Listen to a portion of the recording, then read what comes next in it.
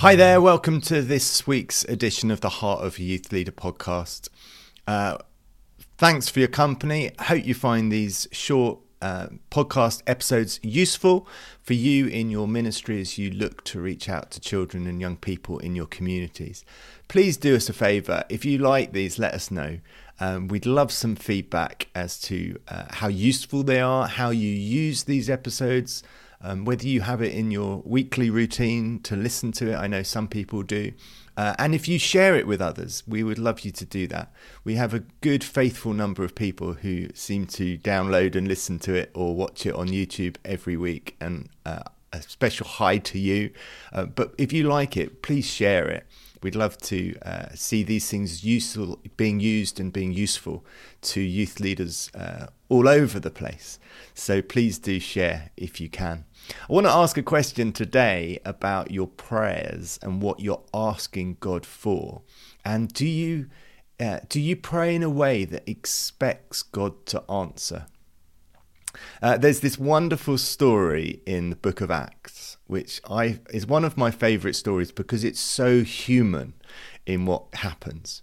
And it is in the context of Peter being in jail and miraculously being released from jail by the Holy Spirit coming and releasing the chains and releasing the locks so that he can escape. So much so that he thinks it's all a dream because it's like, this doesn't make sense. And yet he realizes that it is happening. It is not a dream. This is true. This is really what is happening in his actual life, that he's escaping miraculously from prison. And in Acts 12, you can read about it, but I want to pick it up when he's escaped, because it says in Acts 12, verse 12, when it dawned on him that this was real, this was happening, he went to the house of Mary, the mother of John, also called Mark, where many people had gathered and were praying. Peter knocked at the outer entrance, and a servant named Rhoda came to answer the door. When she recognized Peter's voice, she was so overjoyed, she ran back without opening it and exclaimed, "Peter is at the door." And now just picture the scene. The disciples are meeting in Mary's house to pray, and they no doubt are praying for Peter to be released. And there's a knock at the door while they're praying, and Rhoda goes to answer the door and hears Peter's voice the other side of the door, and she's like, "Whoa, it's Peter, it's Peter." And so what she does, she doesn't open the door and say, "Peter, come in." She goes back to the others going, "You're not going to believe this." And it goes on in verse 15. "You're out of your mind," they told her. When she kept insisting that it was so, they said, "Oh, well, it must just be his angel." But Peter kept knocking on the door, and when they opened the door and saw him, they were astonished. And Peter motioned with his hand for them to be quiet and described how the Lord had brought him out of prison. And I love that story because it's so human. Sadly, I wonder how often we don't expect our prayers to actually be answered, and certainly not that quickly. They're praying and he appears, and yet God is a God of the miraculous. God is a God of answered prayers. We don't believe in the power of prayer. We believe in the power of the God who answers prayer. And that's an important difference, I think. But it shows by the quality and the questions and the requests that we pray as to how much we expect God to actually answer them. And so the question for me is also about, how do I pray? Am I praying prayers that can be answered, or am I praying general, very vague kind of prayers that it's very hard to know whether God's answered it or not? And so it's very easy to just pray, "Lord, we just hope that tonight goes well." It's like, yeah, but what does that mean? How do we know whether God's answered that prayer or not? As my wife says, when I ask her if something's gone well, she'll go, "Well, no one's died." And I'm like, I'm not sure that's really the bar we want to set ourselves. But if you use that as the measure, then yes, everything pretty much has gone well most days. But so therefore, what are we praying for?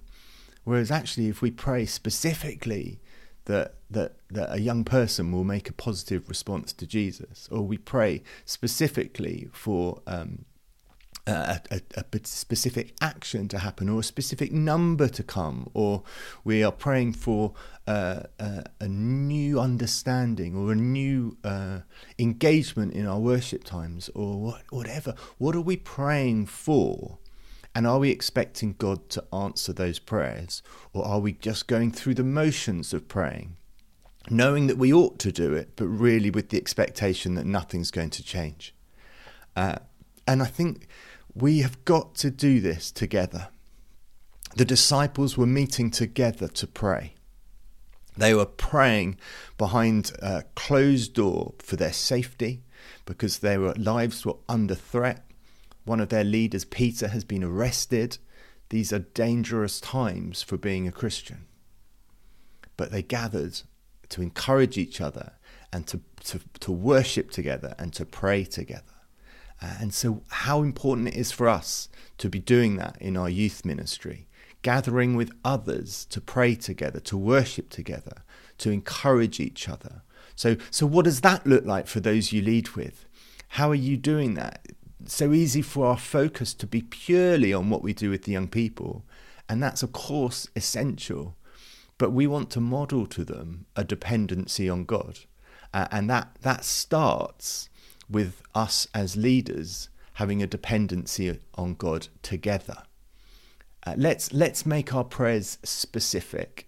Let's ask God for clear answers, or let's pray for stuff that he can give clear answers to. They pray for Peter to be released, and Peter's knocking on the door. You can't get clearer than that. So what my challenge is, what can you pray for? And be bold, be courageous. It may be for that teenage girl in your group who just has been showing such resistance to anything of faith, to pray for her to have a complete change of heart and to come into a living relationship with Jesus. It may be to pray for your young people to have stories of boldness of sharing their faith in their school and in their corridors at the school. Or it may be that you want to pray for healing for one of your young people, or one of their parents or grandparents, or what is it? But let's be bold in our prayers. This is a story of boldness. This is a story that we need each other. We can't do this on our own. So this isn't just about praying bold prayers privately. It's about praying bold prayers together, and then celebrating when God, in his majesty and in his mercy, comes through and blesses us with the answers to our prayers. Have a great week and go for it.